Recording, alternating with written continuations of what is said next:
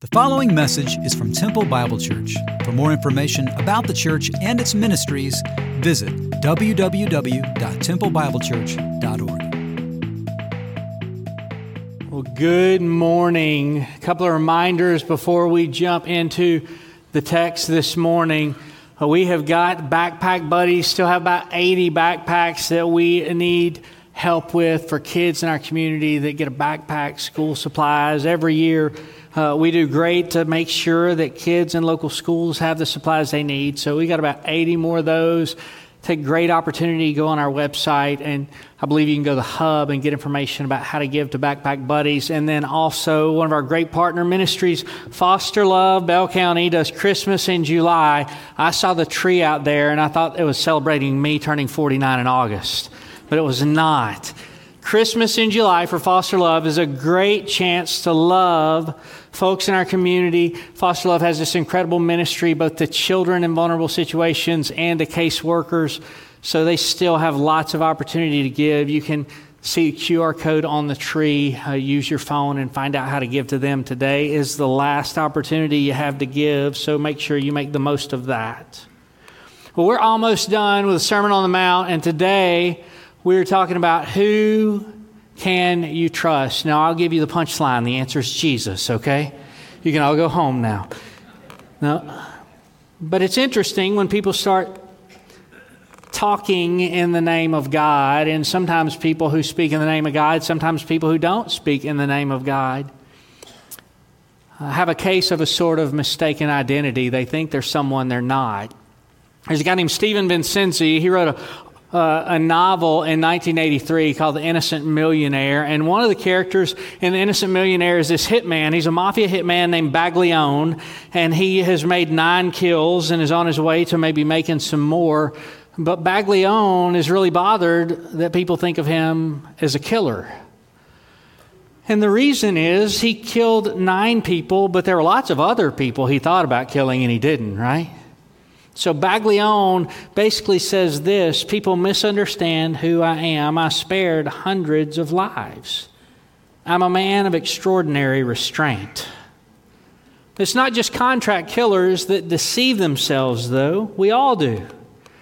It's far easier to think of someone else as walking in self-deception than ourselves. And this is the problem the Pharisees have, that Jesus is addressing in this section of the Sermon on the Mount. There are Pharisees and scribes who would have heard of this rabbi from Galilee. They've come out to listen. They're in the crowd, and they don't recognize their own misunderstanding about who they are. They've built this kingdom of external righteousness, of rule following to please God. But in their hearts, they've got a sin problem that they're not addressing. The biggest problem they have, though, is that they don't recognize the Rabbi Jesus as the Messiah Jesus. And so into this crowd, Jesus speaks and he says, beware of false prophets. They come to you in sheep's clothing, but inwardly they're ravenous wolves. You will recognize them by their fruits. Are grapes gathered from thorn bushes or figs from thistles? So every healthy tree bears good fruit, but the disease-free tree bears bad fruit. A healthy tree cannot bear bad fruit, nor can a diseased tree bear good fruit. Every tree that does not bear good fruit is cut down and thrown into the fire. Thus you will recognize them by their fruits. Not everyone who says to me, Lord, Lord, will enter the kingdom of heaven, but the one who does the will of my Father who is in heaven. On that day, many will say to me, Lord, Lord, did we not prophesy in your name and cast out demons in your name and do many mighty works in your name? And then I will declare to them, I never knew you. Depart from me, you workers of lawlessness, or you workers of iniquity. Can we pray? God, we want to understand truth, and we confess and recognize that Jesus is the way and the truth and the life. He said to his disciples the night before he died, he prayed to you that you would sanctify them in the truth, that your word is truth. So God, as we look in your word, Father, help us to distinguish between those even in our day who would teach us things that are not from you versus those who would teach us things that are. And help us ultimately look to Jesus as our authority and our Lord and our Savior and our treasure. In Jesus' name we pray. Amen. Well, God has spoken into the world, and it is an amazing thing that God communicates. And it's no shock if there's a God that communicates that some would say they communicate in His name, and some would do that with false pretense, whether they know it or not. And it's a little bit odd, honestly, just standing up here, speaking the word and saying, hey, people tell you truth about God, and sometimes they're not always telling you the truth. Because that could be me. So I want to say from the outset, as we talk about false teachers, well, what are you saying, Chase, that we ought to trust you and Dave and Tim? Absolutely not. Test everything we say according to the Scripture. Trust Jesus and His apostles. Look to the Word and the Word only. That's what Jesus is really going to declare, that people ought to look to Him. There are voices in the first century and there are voices in the 21st century calling from everywhere. We don't call them all prophets, but they do all seem to tell us this is the way to the good life. That's what the Pharisees were telling the Jews. You want the good life. You follow us. You follow our rules. But Jesus is saying something different in the Sermon on the Mount, but also really throughout Matthew. He's declaring to Israel, I'm the God of Moses.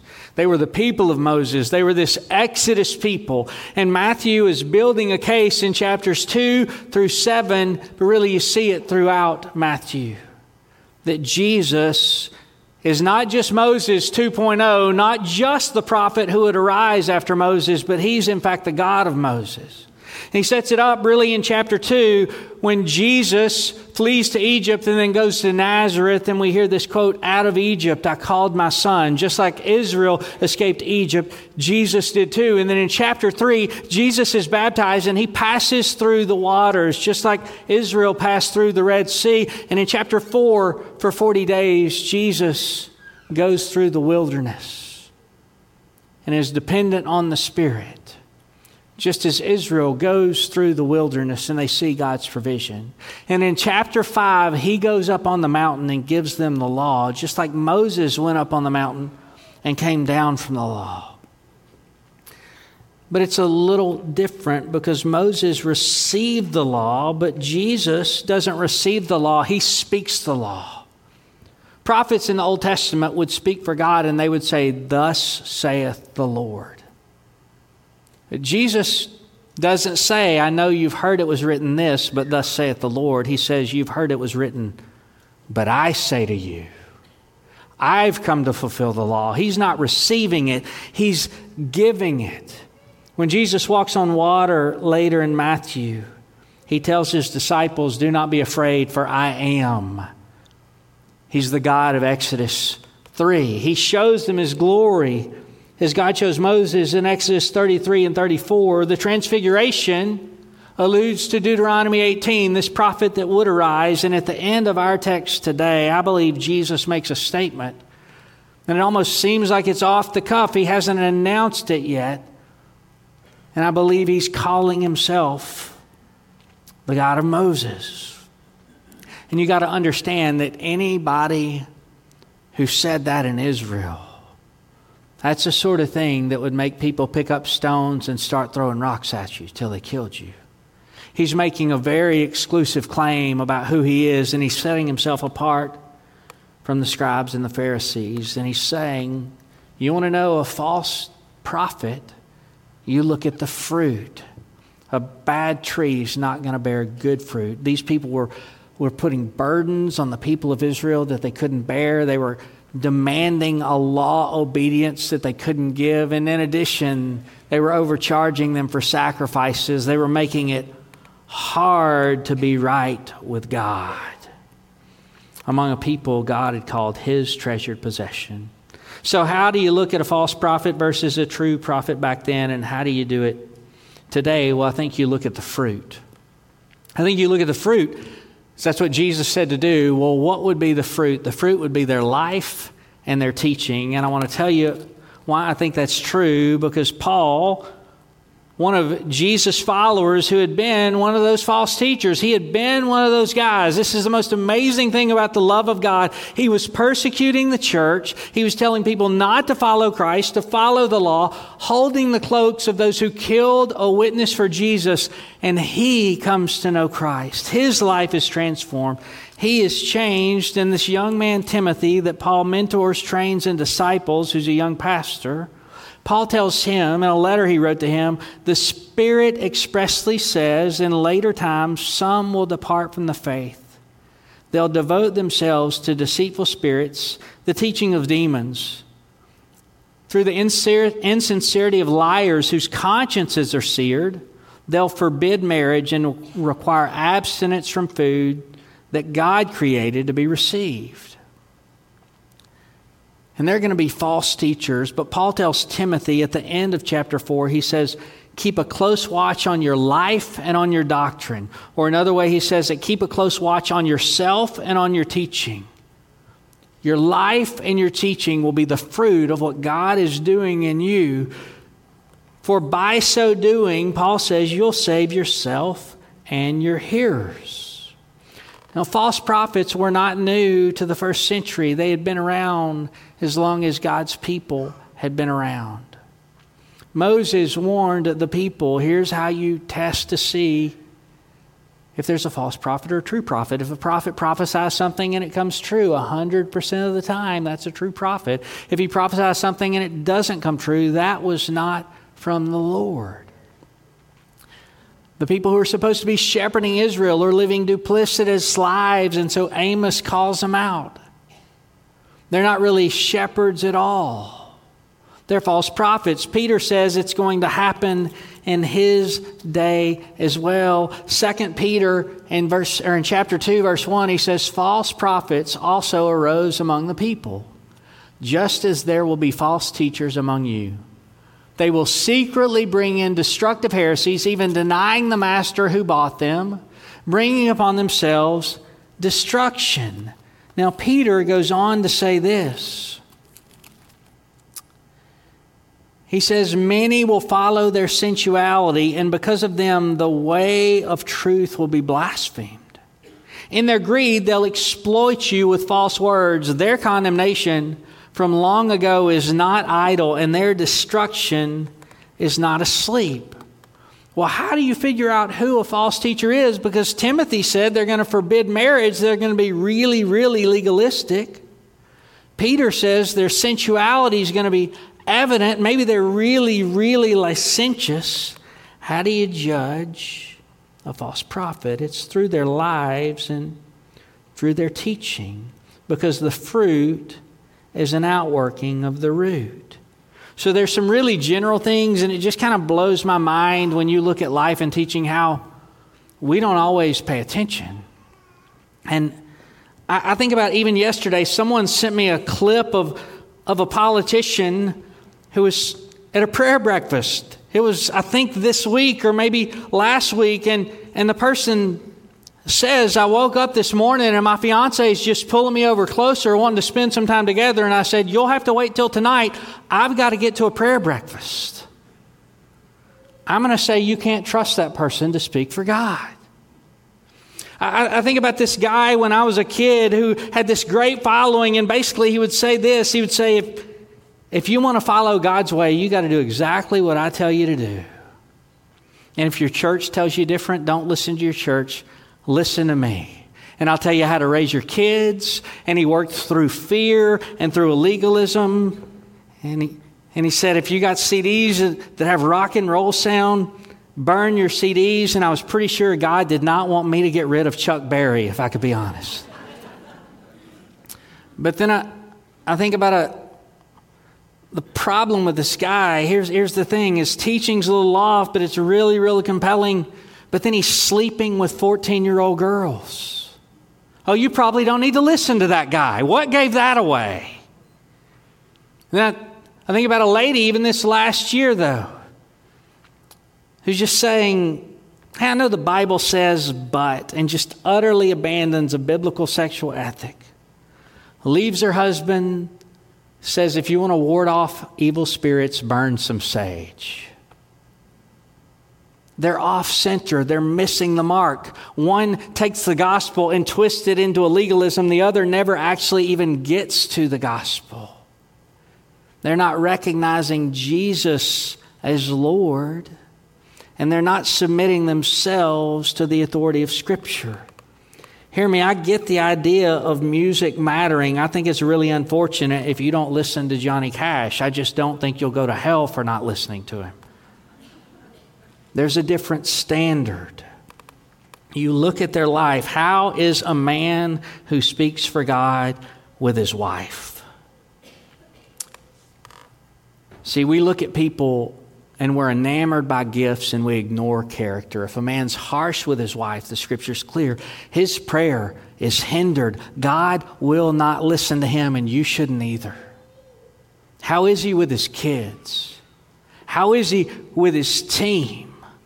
The Lord's bondservant must be gentle. Is he given over to just utter freedom where holiness just doesn't matter at all? Or is there a legalism where it's my way or the highway? You can't listen to that man or that lady.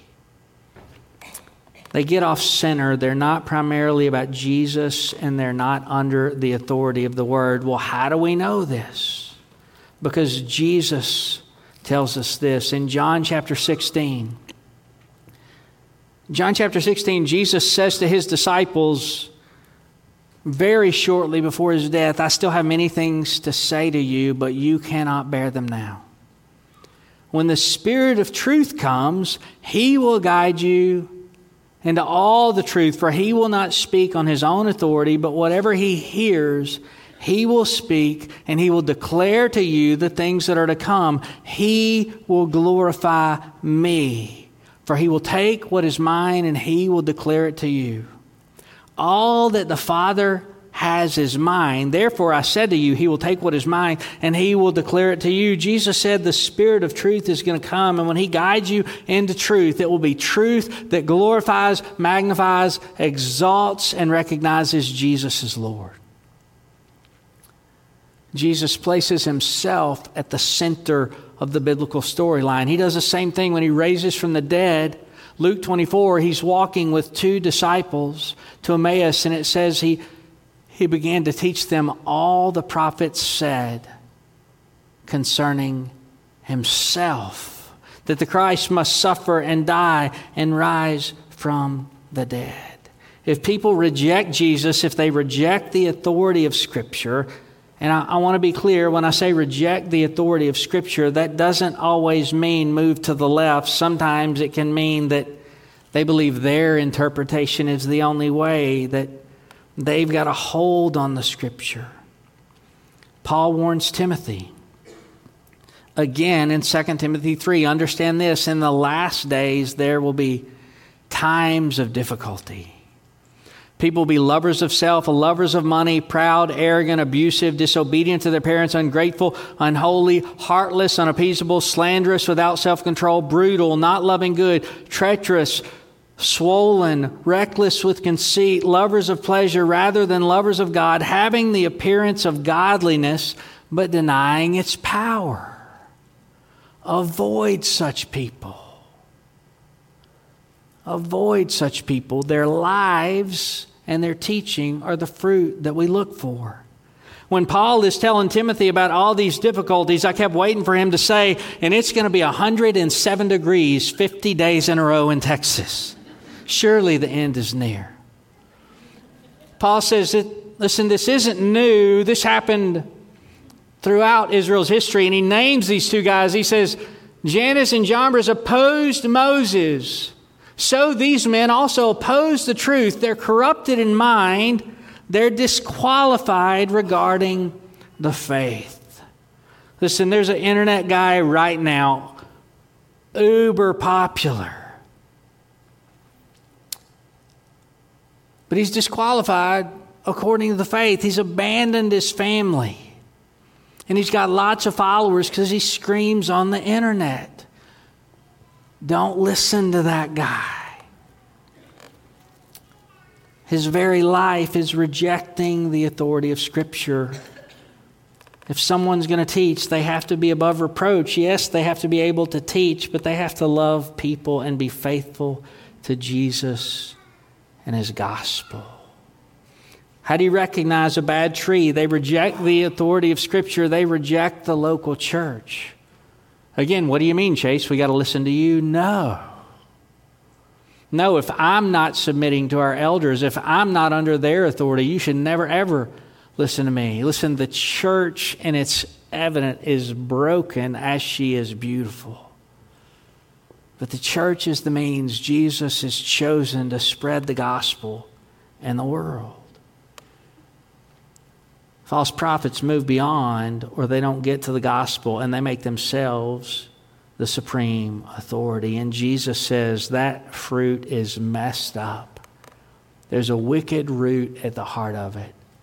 And I want you, my people, to be able to distinguish between the wicked and the righteous, between a false prophet and a true prophet. Because one day He's going to. One day Jesus is going to do that, and it'll be utterly clear. Because yes, there's the test of their lives, and yes, there's the test of their teaching, but the ultimate test is what do they do with Jesus, which would have been revolutionary thinking for these people. But Jesus says, not everyone who says to me, Lord, Lord, will enter the kingdom of heaven, but the one who does the will of my Father who's in heaven. Here's how you know the wicked from the righteous. Not everyone who says to me, Lord, Lord, will enter the kingdom of heaven. But those who do the will of my Father, He is making a separation. And really what He's showing is from Moses to Malachi, the prophets have been pointing to Him. From Moses, the first book of the Old Testament, to Malachi, the last book of the Old Testament.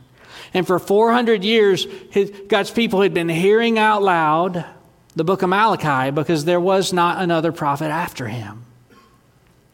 They had been reading the book of Malachi until John the Baptist came on the scene, the forerunner who declared the way of the Lord. Listen to how Malachi ends. Then those who feared the Lord, Malachi 3:16, they spoke with one another, and the Lord paid attention and heard them, and a book of remembrance was written before Him of those who feared the Lord and esteemed His name. I've got to tell you, our message is not about this, and I don't have the time to talk about this, but verse 16 just blows my mind. They spoke, and the Lord paid attention, and there was a book written of those who esteemed the name of the Lord. I guess versus those who just didn't. He says, they shall be mine, says the Lord of hosts, in the day when I make up my treasured possession, and I will spare them as a man spares his son and serves him. He's using Exodus language in Exodus 19. God says to Israel, you'll be my treasured possession of all the peoples in the earth. Peter says it in 1 Peter 2 of the church, that we're God's treasured possession. Then once more you shall see the distinction between the righteous and the wicked, between the one who serves God and the one who does not serve Him. And then Malachi begins to write about the great and terrible day of the Lord, just as Jesus is speaking of in Matthew 7:21. For behold, the day is coming, burning like an oven, when all the arrogant and all the evildoers will be stubble. The day that is coming shall set them ablaze, says the Lord of hosts, so that it will leave them neither root nor branch. The fruit will be burned up, and the root will be burned up. But for you who fear my name, the Son of Righteousness shall rise with healing in its wings, and you shall go out leaping like calves from a stall, and you shall tread down the wicked, for they will be ashes under the soles of your feet on the day that I act, says the Lord of hosts. And the most frightening thing in the world that we need to pay attention to is the Pharisees thought they would be the ones trampling down wicked Rome. And Jesus is saying, no, you're the wicked ones who will depart. You are the workers of lawlessness. And then Malachi says, remember the law of my servant Moses. He says, I'll send you Elijah the prophet before the great and awesome day of the Lord, and I will turn the hearts of fathers to their children and the hearts of children to their fathers, lest I come and strike the land with the decree of utter destruction. He says, I'm going to make a distinction between the righteous and the wicked, and the righteous are those. What Jesus is going to say is the righteous are those who do the will of my Father. Not everyone who says to me, Lord, Lord, will enter the kingdom of heaven, but the one who does the will of my Father in heaven. Jesus says a lot of things in this verse that are just amazing. So I'd like us to talk about a little bit of what he says. First, he says, on that day, and he's declaring he is the judge that's coming on that day. He's the one who will distinguish between the wicked and the righteous. The second thing is that Jesus is saying he's the only way. He's the only way. Now, when you think about false teachers, you have all kinds of people, the kinds who say you follow my legalism and my way and I'm the authority and everybody has to listen to me. You have people who will proclaim Jesus but abandon the truth of the gospel, and the Jesus they're naming is unrecognizable in Scripture. And then you have people who will say, yeah, Jesus is the way and he's the only way, and so what that means is that everyone will be saved. The doctrine is universalism, that everyone's going to heaven, that God's love is so great. And I mean, they do it kind of with logic, but it's a broken, well, obviously God loves people more than we do. Surely he would never, ever let someone perish forever. I hear the argument. I understand the argument. I understand the compassion it comes from, but I also understand that it just ignores the holiness of God. It just ignores that Christ was brutally murdered. It ignores the fact that God made him who knew no sin to be sin on our behalf, that in him we might become the righteousness of God. And it ignores the teaching of Jesus. Jesus says, not everyone who says to me, Lord, Lord, will enter the kingdom of heaven. The universalist says everyone who says, Lord, Lord, and even those who don't will enter the kingdom of heaven. And the Scripture has to be our standard. But then there's this other thing. There are three things in verses 21, 22, 23 that I think matter so much if we're to understand who we can trust. And number one, it's that Jesus tells them who he is. Number two, he tells them what he's looking for in his people. And number three, he tells them intimacy is the key. He says, not everyone who says to me on that day, Lord, Lord. Well, it's pretty fascinating to me because he said, I've come to fulfill the law. He said, I say unto you. But he hasn't just explicitly said, hey, I'm God. Do you guys try? I'm God. And just in the middle of his sermon, he's preaching this 16-minute sermon, and he just drops this bomb. Not everyone who says to me, Lord, Lord, is going to enter the kingdom of heaven. But I'm he. I'm the Lord, Lord. And I was thinking about this Monday morning, and it was somewhere between 5:15 and 5:30, and I know that because I was still on my first cup of coffee. And I'm praying about this text, and something comes to mind, and I don't know why it came to mind, but I started chasing it down. Then I started calling people in our church that I know the Word. I emailed professors about it, and I said, hey, I'm seeing something here that I've not noticed before. And it's this phrase, Lord, Lord. Jesus says it twice in this text. There are a couple of other recordings of it where Jesus says it, but you don't find it anywhere else in Scripture except one place. You find things like the Lord God, Yahweh Elohim. You find Jehovah Rapha, Jehovah Sidkenu, Jehovah Jireh, God our provider, but you don't find Lord, Lord, except in the Old Testament that I believe that these people would have been reading. When Moses has the Ten Commandments and he says to God, I want to see your glory. And God says, no one can see my face and live. But I'll hide you in a rock and I'll pass by you. and I will declare my name to you. And so in Exodus 34, Moses takes the tablets and he goes up on the mountain. And Exodus 34:5 says, the Lord passed before him and proclaimed, the Lord, a God merciful and gracious, slow to anger and abounding in steadfast love and faithfulness. So Jesus says, Lord, and we see the Lord, and you go, well, that's close, but it's not actually the same. Except these first century readers and these first century rabbis and these scribes and Pharisees, I believe, would have been reading the Septuagint.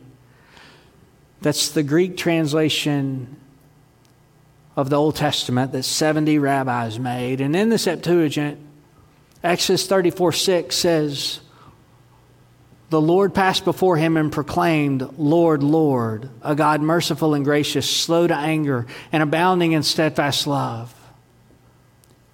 And Jesus is warning of judgment that's coming. And he says, not everyone who says to me, Lord, hey, that's my name. I'm this guy. I'm not Moses 2.0. I'm the God of Moses. I am the Lord, a God merciful and gracious, slow to anger and abounding in steadfast love. And he's going to display his slowness to anger by dying for people. And as they mock him, saying, Father, forgive them. They don't know what they're doing.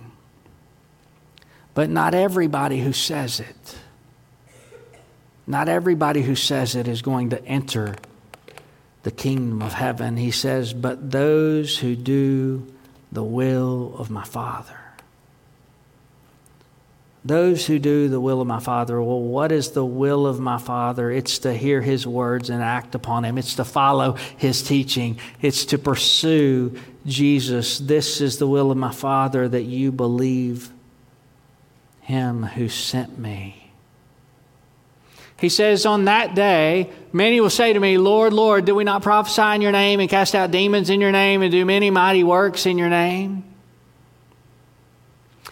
Now, the two things that kind of shock me the most is that anybody would read this text and go, yeah, I'm going to embrace universalism, even though Jesus says not everyone. But the other is this idea that someone might stand before God and read off their good works to him. Right, this is the God who weighs the mountains in a balance. He holds the waters in his hand. The clouds are just the dust of his feet, and those are the outer reaches of his greatness. Hey, God, I don't know if you remember, but I led a Bible study for 30 years, and I mean, it was good. My mom listened online and loved it, right? Can you imagine? And Jesus says it's going to happen. Many. Surely nobody in Central Texas would do that, right? Many are going to say to me, hey, God, don't you remember how amazing I was for you? And may it never be said of us. He says he's the Lord, and he's looking for people not who are amazed at their own spiritual abilities, but who are enamored with him. So much so that they do the will of the Father. They're the new covenant people for whom the law has been written on their hearts. Their lives are being changed by the Spirit. They're submitting to the Word. They're in community together. Not everyone who says to me. He says, depart from me, you workers of lawlessness, or you workers of iniquity. Transgression is breaking the law. The word here is iniquity. It's a twisted root. That's the picture. That deep within them, they're twisted, they're not straight, that they're workers of wicked ways. They might have the 10 Commandments down. Externally, they might be doing everything right. They might not be committing adultery. They might not be stealing. They might not be murdering. They might love their neighbors, but not their enemies. He says to many of them, I'm going to say, depart from me, for I never knew you. And that's the real key, is this person who's teaching, or am I, as a believer, intimate with Jesus? He says, I never knew you. It's not head knowledge. It's the same idea as we read in the first chapters of Genesis, Adam knew his wife Eve. They were intimate with one another. They were together. The way theologians might say it today is they didn't have union with Christ. They weren't in Christ. And this is not just a test of goodness, it's the test of eternal life. Jesus prayed to the Father the night before he died. This is eternal life, that they would know you, the one true God, the only true God, and Jesus Christ whom you've sent. It's not just a question of teaching, it's a question of life. Do you have intimacy with him? Is he the one you can trust? Because as we know him and make him known, he promises to be with us. And I want us to see this, that there's this warning for those who would teach but not have their lives transformed by his grace. I never knew you. But there's also a promise at the end of Matthew for those who would go and make disciples. And the promise is that he's with us. One of those who went and made disciples in a really hard place was a guy named John Paton. And he started with his first wife, Mary. Mary had a baby in the New Hebrides, a land that was filled with cannibals. And Mary died, and 36 days later, the baby died. And the place, the field that they were sharing the gospel in was so hard that John Paton used to sleep on their graves so that cannibals wouldn't steal their bodies. He eventually went back to Scotland to raise support for his ministry, and there he met his second wife, Maggie. And John and Maggie had 10 kids. They had 6 in the New Hebrides. 4 of their kids died before adulthood in the New Hebrides. Here's what John Paton said. He knew it was about knowing Jesus. Trials and hairbreadth escapes only strengthen my faith, and they nerved me for more to follow. They trod swiftly enough upon each other's heels. Without that abiding consciousness of the presence and power of my Lord and Savior, nothing in the world could have preserved me from losing my reason and perishing miserably. His words, "Lo, I'm with you always, even unto the end," became to me so real, it wouldn't have startled me to behold him as Stephen did, gazing down upon the scene. It is the sober truth that I had my nearest and most intimate glimpse of the presence of my Lord in those dread moments when musket, club, or spear was being leveled at my life. See, the Pharisees wanted the finest places at the banquets. They wanted to be known, and they wanted their names magnified. John Paton and many, many like him just wanted to know that Jesus was with them, even in the midst of their suffering. John Paton said, "This is strength, this is peace to feel in entering on every day that all its duties and trials have been committed to the Lord Jesus. That come what may, he will use us for his own glory and for our real good." See, there's a warning here. I never knew you. But then there's a promise to those who give their lives to him. He says, go and make disciples. Go and make disciples, baptizing them in the name of the Father and Son and the Holy Spirit, and teaching them to obey all that I've commanded you. That's his call to the church, to those who would speak the truth about Jesus. And he says, I'm with you. I'm with you. He is the one that we can trust. Jesus, his life, his teaching, his death and resurrection all speak to this beautiful reality that we can trust him, both with our lives and the here and now. As believers, we can trust him as the one who is transforming us through suffering to be like himself. But it's not just in the here and now that we can trust him. We can trust him for eternal life. And you might not have fully come to understand and embrace that, and today you can. It's not about the miracles that we can do or the works that we can do. It's about the work that Jesus has done when He lived and died and rose from the dead, that we might have life in His name, that He might know us, and that we might know Him and make Him known. Would you pray with me? God, I pray for people in this room that maybe today, God, whether they've had lots of days with external works of righteousness or whether they haven't had very many at all, but today that your Spirit would just pull on them and draw them to know you, to know that forgiveness only comes